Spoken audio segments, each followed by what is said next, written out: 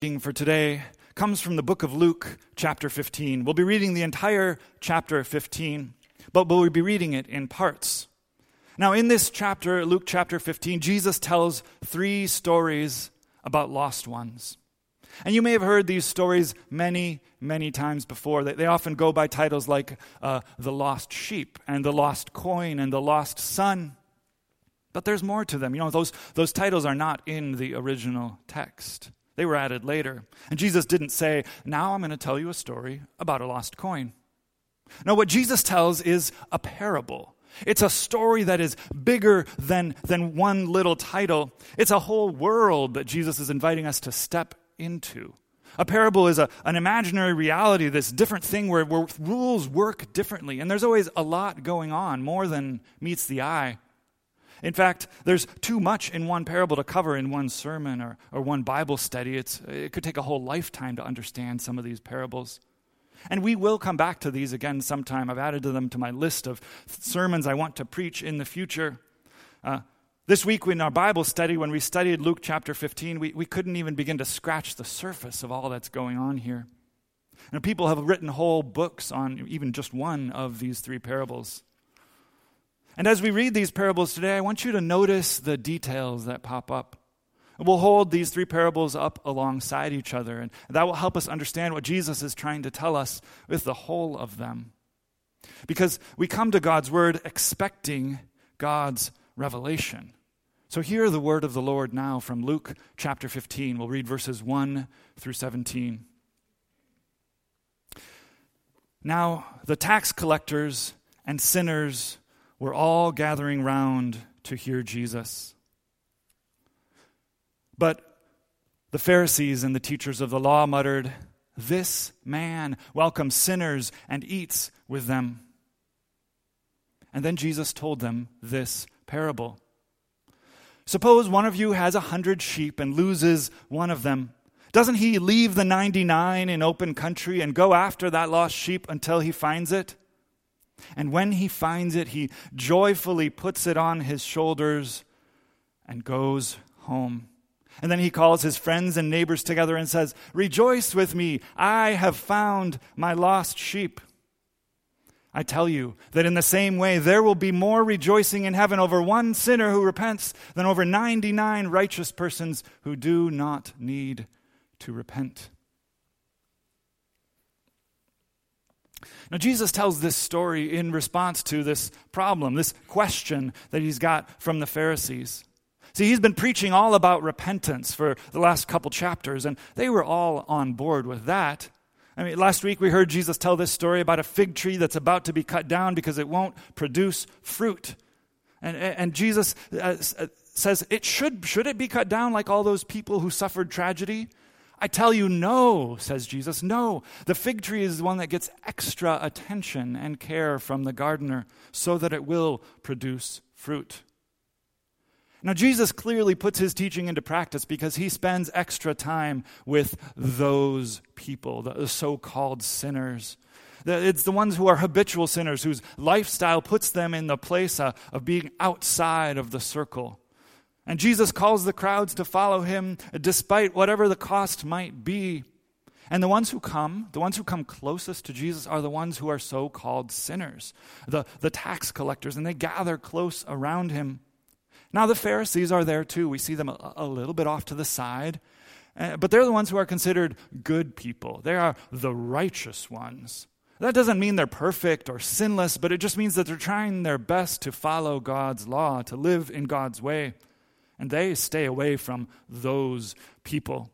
They live clean and holy lives, but here they are grumbling and complaining to Jesus or about Jesus. Why does this man welcome sinners and eat with them? Now, some of the Pharisees might consider themselves followers of Jesus. After all, they're there nearby listening to him. Jesus himself may have been a Pharisee at birth, and they have a lot in common. Jesus is calling people to repent, and the Pharisees sure think that everyone else needs to repent. They're all about revival in the nation of Israel. But they don't understand why he spends so much time with those people. So that's the context of these parables. Jesus tells these 3 stories in response to the Pharisees' grumbling. Now, in the first story, which you've probably heard many times before, there's this flock of 100 sheep. And there's one sheep that goes missing, and the shepherd goes off to find it. And when he finds it, he throws a party to celebrate the lost sheep with all his friends and neighbors. And that's the short and easy version of the story. And the quick application is the one that Jesus gives in verse 7. The heaven rejoices over one repentant sinner more than over the 99 righteous people who don't need to repent. And so we say, okay, basically, we're the one sheep, the lost sinner, and God is the shepherd who comes to rescue us. But wait, there's more going on in the parable. Notice some of the details that complicate that quick reading of the story. First, how did the sheep get lost? How did the sheep get lost? How did it end up wandering far away from the flock? And why, when the shepherd goes to seek after that one, why does he abandon the 99 sheep in the wilderness to find that one lost sheep?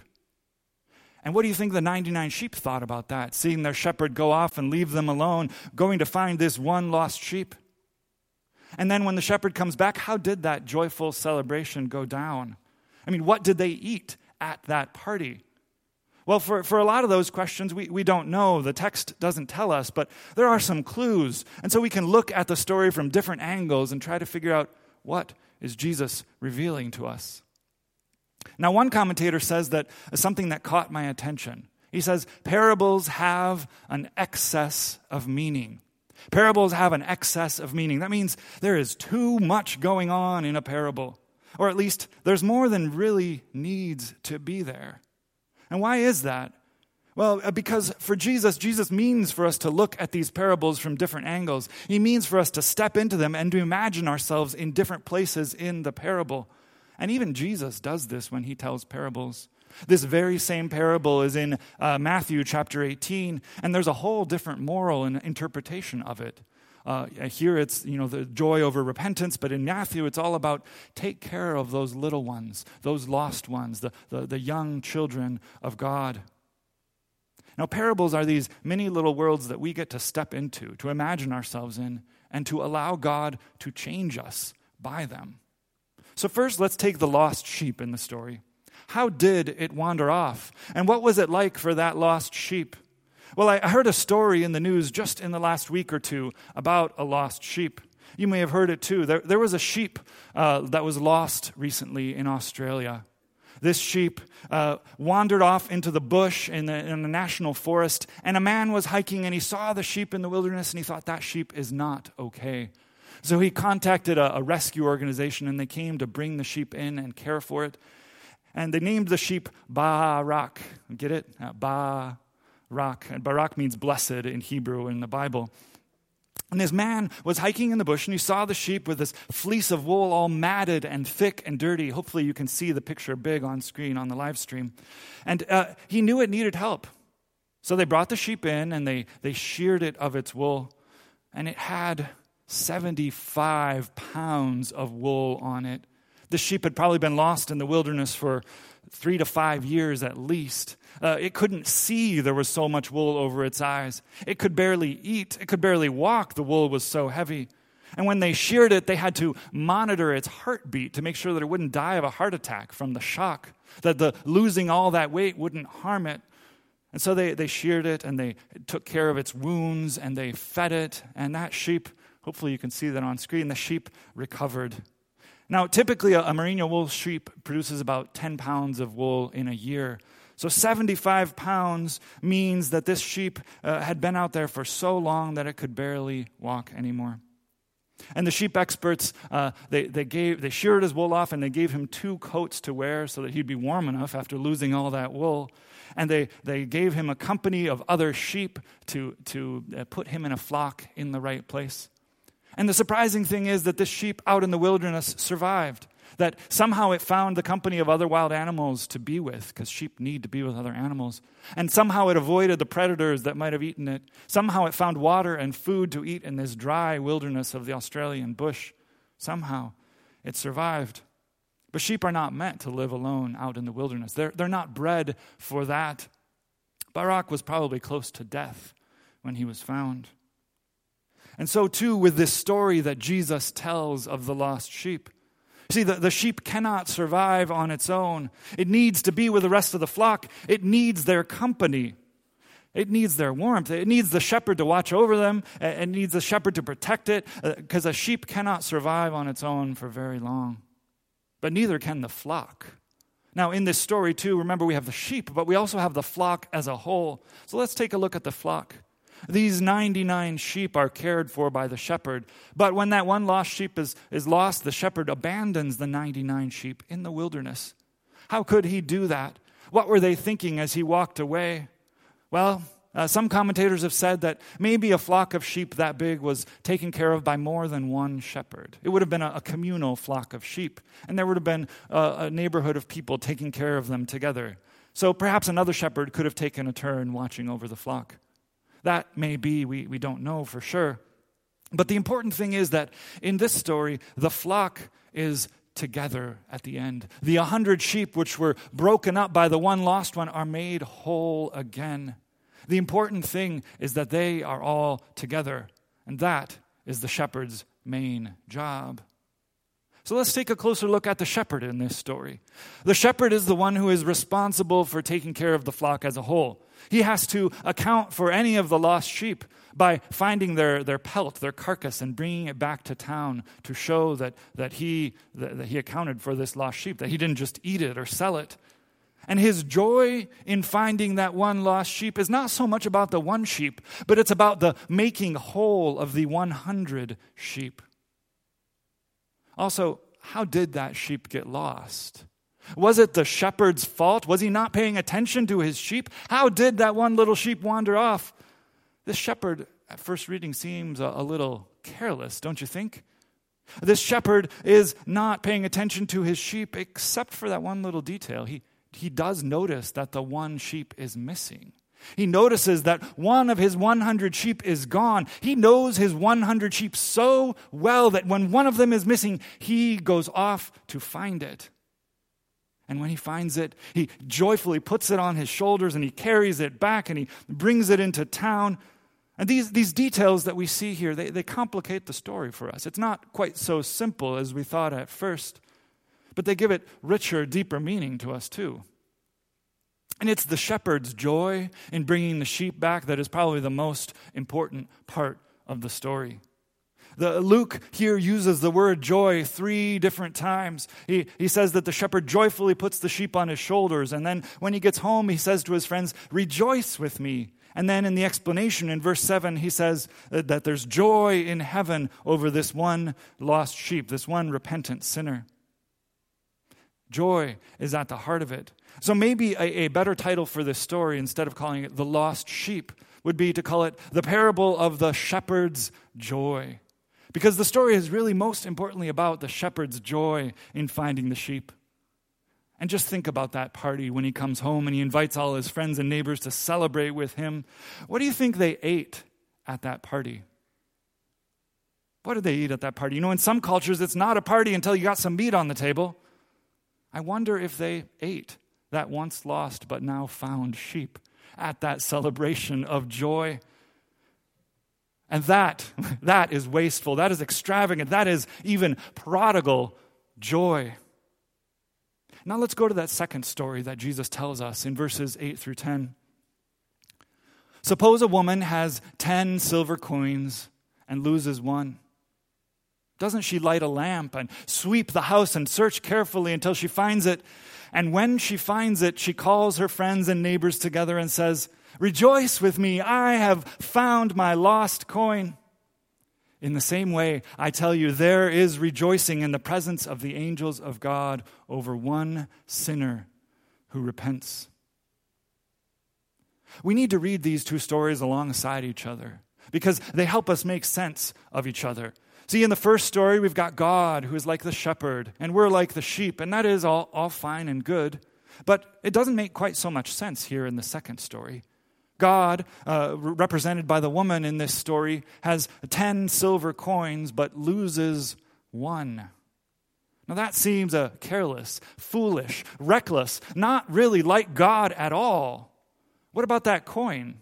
The coin did not lose itself. Coins can't roll away on their own. No, she lost the coin. That much is clear, and she says it herself more than once.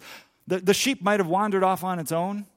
It might have been lost by the inattentive shepherd, but this coin did not lose itself. Still, the woman searches for her lost coin. She lights a lamp to brighten her small, dark home.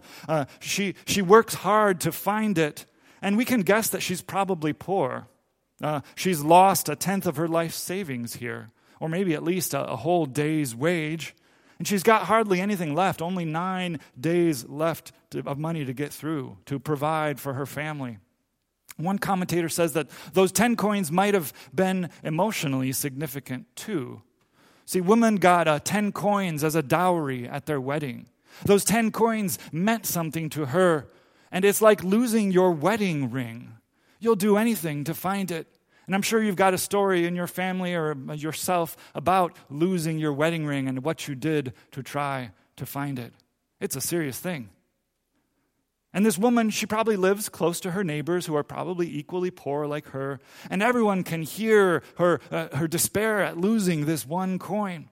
And that's why they get to share in her joy too. When she finds it, she has no shame. That's a luxury of the rich. No, everyone knows she's poor and everyone knows she's lost it. So now she gathers everyone nearby together and they celebrate this lost coin.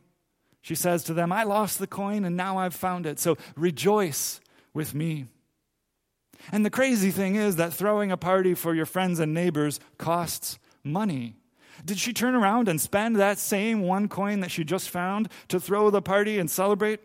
It's not a party without meat and drinks and sweets. That is wasteful, extravagant, even prodigal joy. Now, joy really seems to be the key to understanding these stories. And again, Luke uses the word joy 2 times in this story. She rejoices at finding the coin. She calls her friends to rejoice. And then rejoicing breaks out in the presence of God's angels. Because joy is at the heart of whatever Jesus is doing, whatever Jesus is saying in these stories. God's joy is for the lost one, for the found one. And now in this third story, for the never lost. Jesus continues telling these stories about lost things, but this last story is the most complicated, the longest one. And we'll have to come back to it another time in a sermon because there's so much going on here. Let's continue reading in Luke 15, starting in verse 11. Jesus continued, There was a man who had 2 sons, and the younger said to his father, Father, give me my share of the estate. So he divided his property between them. And not long after that, the younger son got together all he had, and set off for a distant country, and there squandered his wealth in wild living. And after he had spent everything, there was a severe famine in that whole country, and he began to be in need. And so he went and hired himself out to a citizen of that country, who sent him to his fields to feed his pigs. He longed to fill his stomach with the pods that the pigs were eating, but no one gave him anything. And when he came to his senses, he said, How many of my father's hired servants have food to spare, and here I am starving to death? I will set out and go back to my father and say to him, I have sinned against heaven and against you. I am no longer worthy to be called your son. Make me like one of your servants. So he got up and went to his father. But while he was still a long way off, the father saw him and was filled with compassion for him. And he ran to his son and threw his arms around him and kissed him. And the son said to him, Father, I have sinned against heaven and against you. I am no longer worthy to be called your son. But the father said to his servants, Quick, bring the best robe and put it on him. Put a ring on his finger and sandals on his feet. Bring the fattened calf and kill it. Let's have a feast and celebrate. For this son of mine was dead and is alive again. He was lost and is found. So they began to celebrate. If we stopped here, we could maybe call this the story of the prodigal son, as it might be titled in your Bibles. Or as some commentators have said, maybe the parable of the waiting father. And some have even called this the story of the two lost sons. And there is truth in all of these titles. See, the younger son wants his money, and he wants it now. He asks his father for a share of the estate, which should be 1/3 of the estate. 2/3 would go to his older brother. And this is somewhere between pretty rude and downright murderous. See, he's either asking his father to do something kind of unusual, but maybe it happened occasionally, or he is basically saying, Dad, I want you dead. Now, the father probably doesn't have this kind of cash just lying around, so he's got to sell some land, sell some animals, liquidate his assets to divide his estate. And he does it generously. He gives his younger son not 1/3, but half of all he owns. And he does it with this loving freedom of a good parent that he gives to his child. He lets him go to try his hand in the world. And the son leaves home. This is a significant, a major decision. He leaves the town he grew up in, and he can probably never go back. The family in the town might have had this ceremony of cutting off, of shunning him, of treating him as though he were dead, like the father says. The son goes off, and he spends this money living extravagantly and wastefully, even prodigally. And then two disasters strike him at the same time. First, he runs out of money. And then second, there's this famine that strikes the land that he's in. So he's forced to throw himself at other people's mercy. And he feeds pigs, which means he's, for one, probably not in Jewish country. He's somewhere living among Gentiles. And second, it means that he eats pig's food, which is both gross and unclean, or at least he wants to eat it. And then he comes to his senses. He comes to his senses. Some translations say he came to himself. And one commentator says that is significant because when you are away from God, you are not truly yourself. And when he comes home, that is when he becomes truly himself. Coming to his senses involves going home. But his main problem here is hunger. That's what he thinks, at least. He is going to die. He's going to starve to death if he doesn't get some food. And he knows that if he goes home, he'll find some food because at least the servants at home have enough to eat. So he comes up with what to say or what he thinks he needs to say when he goes home. And it's not clear in the text if he really means it yet or if he's just saying what he needs to say to get some food. Treat me like one of your servants. It's not even clear he's repented at this point. So he rehearses his speech and then he sets off for home. And when he's close to home, the camera shifts. We see the father come into the picture. The camera shifts to looking over the father's shoulder as he watches and waits for his son. Because he sees him coming from a long way off. The father is filled with compassion and he runs to his son. He lays aside his dignity as a wealthy patriarch of a Middle Eastern family. He bares his legs as he runs, exposing himself to ridicule. He draws as near as he physically possibly can to his son. And he throws his arms around him and kisses him. Then the son begins his rehearsed speech. But the father won't even let him finish it. He never even gets to the part about being a slave. The father dives right into preparing the feast, calling the servants to bring the robe and the ring and the sandals, which all symbolize being part of the family and having the power and control of being the son of this father. And there's this feast of celebration of this son. And we see here that Jesus is talking about good news for prodigal sons, for lost ones, for sinners, for ones who repent. And the father rejoices over his son. He brings the fatted calf and they kill it. The 4-H calf, the one that was tenderly cared for, maybe even by the older brother, the one that was raised to be a show calf, that is the one that they kill for this celebration. And what great joy they have in this feast. And the feast is still going on when the camera shifts again, this time to the older son. So let's read that in verse 25. Meanwhile, the older son was in the field, and when he came near to the house, he heard music and dancing. And he called one of the servants and asked him what was going on. Your brother has come, he replied, and your father has killed the fattened calf because he has him back safe and sound. And the older brother became angry and refused to go in. And so his father went out and pleaded with him. But he answered his father, Look, all these years I've been slaving for you and have never disobeyed your orders. Yet you never gave me even a young goat so I could celebrate with my friends. But when this son of yours, who squandered your property with prostitutes, has come home, you kill the fattened calf for him. My son, the father said, you are always with me, and everything I have is yours. Maybe. You can mute it.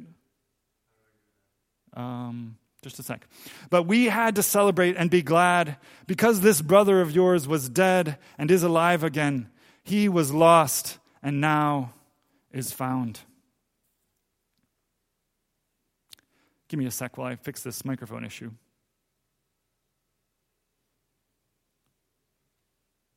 There you go. Should be muted. Why wasn't the older brother invited to the feast? Why wasn't the older brother already at the feast? He was working hard in the fields. He had been working all his life slaving for his father. Why didn't anyone send for him? Why wasn't a servant sent out to get him? Now it seems that this older son is almost as lost as the younger son. This family clearly has problems going on. The father loses his younger son, and he doesn't even notice that he may have lost the older son too.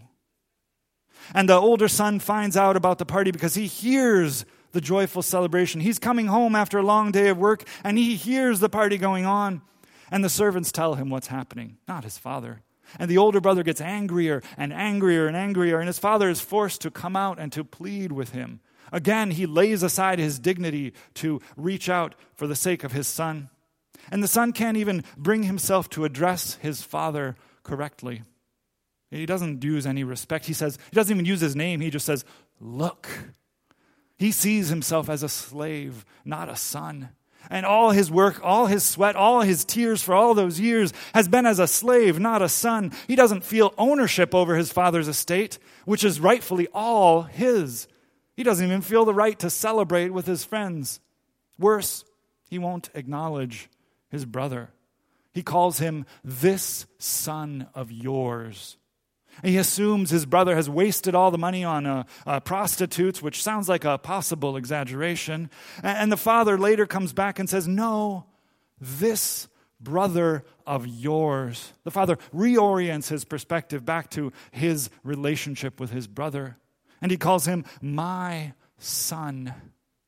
Now he's right. His father has killed the fattened calf. He's killed his 4-H calf, that one he raised with tender care, the one that he sacrificed for this celebration. It is wasteful. It is extravagant. It is prodigal love. And the father points to their relationship. He says, my son, you are always with me and everything I have is yours. See, proximity to the Father is everything. Closeness with the one who is the source of goodness and truth and everything. Just like those so-called sinners who want to come and be close to Jesus, to be with him, to eat with him. Jesus welcomes them and gives them food. He draws near to them. See, this is a story about the prodigal God.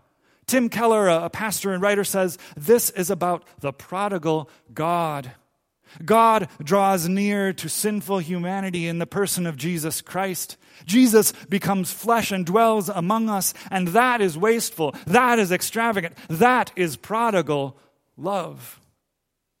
And it all comes back to the joy. See, the Father says we had to celebrate and be glad. Joy is not optional. It is automatic. It is essential. It's the way things work in the kingdom of God.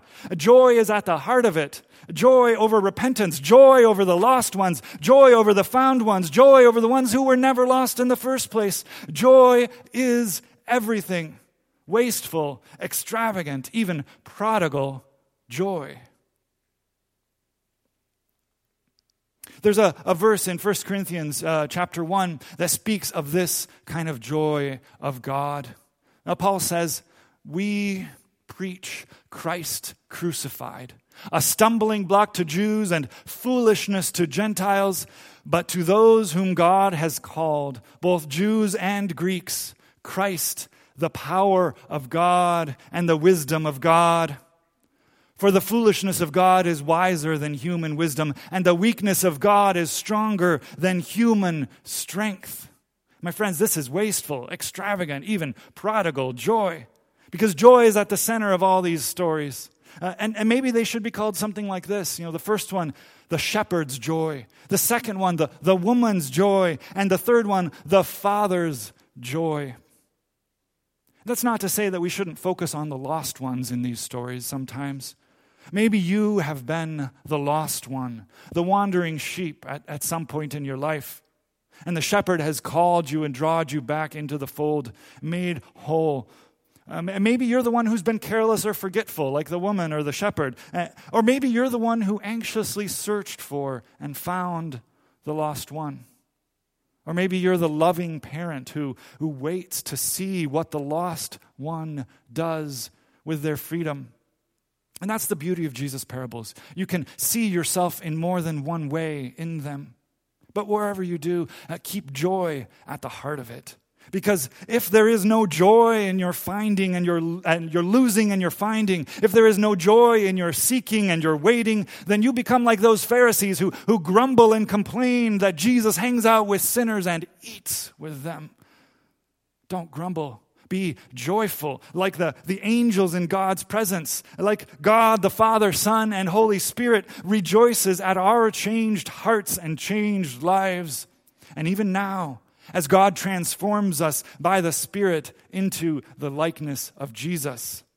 So may it be so, in the name of the Father, and of the Son, and of the Holy Spirit. Amen. Let's pray. Prodigal, joyful God, you who rejoice over the finding of one lost one, you rejoice over us even now.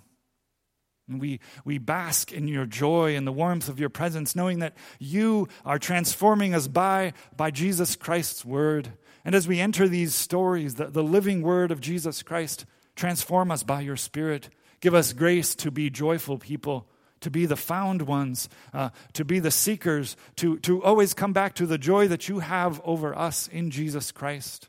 It's reckless joy. It's foolish joy. It's joy that is wasteful and extravagant and prodigal. And it is your joy over us that makes us whole. We praise your name. We give you thanks and praise for what you've done for us in Jesus Christ. And we rejoice in your love. So help us by that joy to live transformed lives of faithfulness in your kingdom, to be your people of joy who serve and love and bring your joy to others. In the name of Jesus and by the power of the Holy Spirit, we pray this. Amen.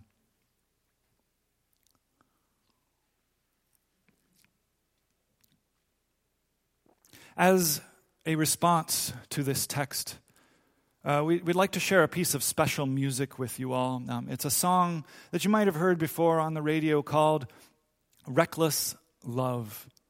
It's a song that's based a bit on that first parable of the lost sheep, but really fits with all three of them and speaks of that wasteful, extravagant, reckless, even prodigal joy that God has over the lost ones. So I invite you to hear it and to rejoice with us in song.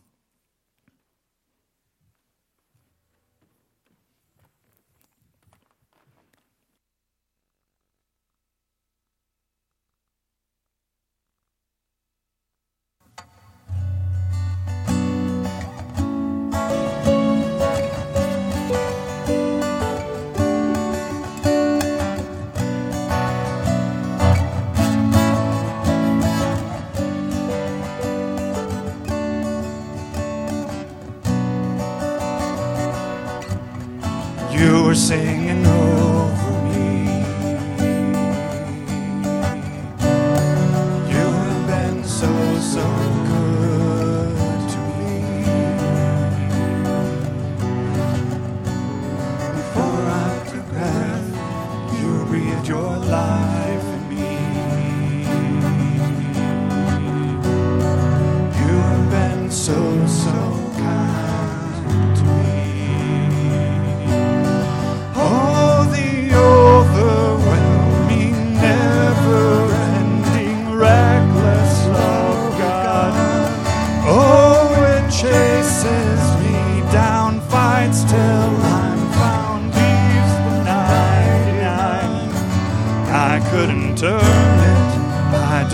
deserve it till you give yourself away. Oh, the overwhelming, never-ending, reckless love of God.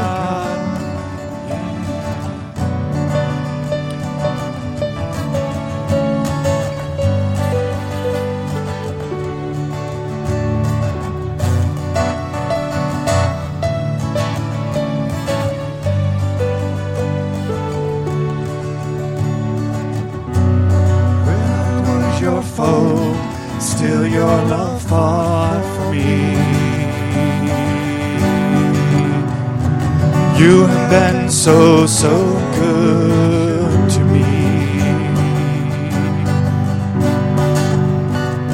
When I felt no worth, you paid it all for me. You have been so, so good.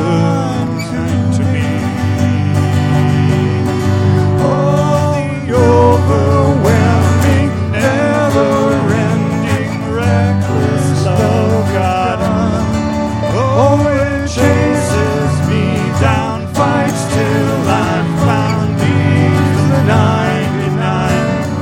I couldn't earn it, I don't deserve it, still you give yourself away.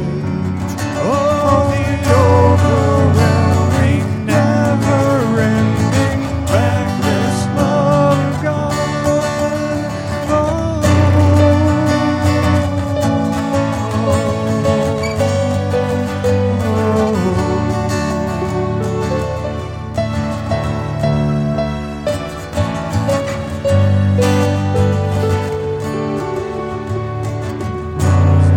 Shadow you won't light up, mountain you won't climb up, coming after me.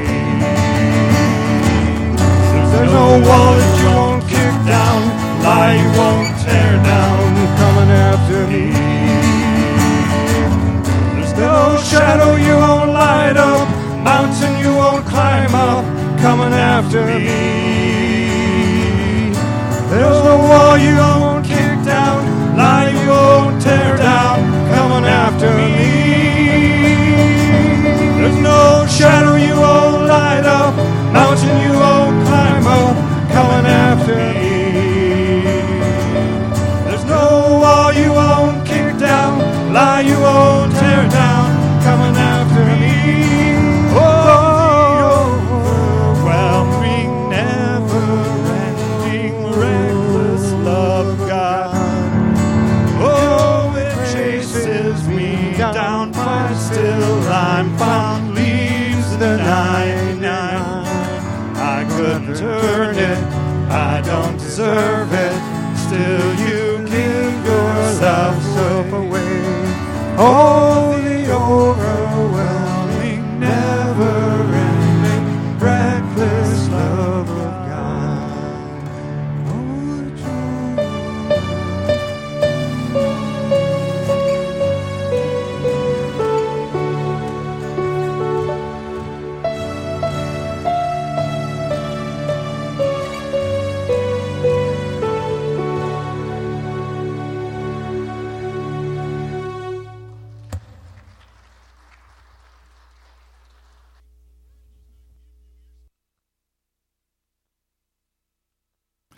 That's the first time you've probably seen me play piano. I'm learning.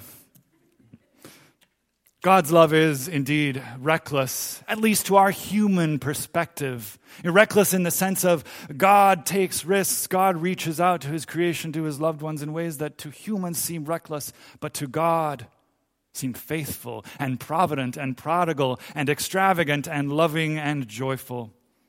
And that is our God. So I invite you to respond in thanksgiving to God's gifts for us with your offering.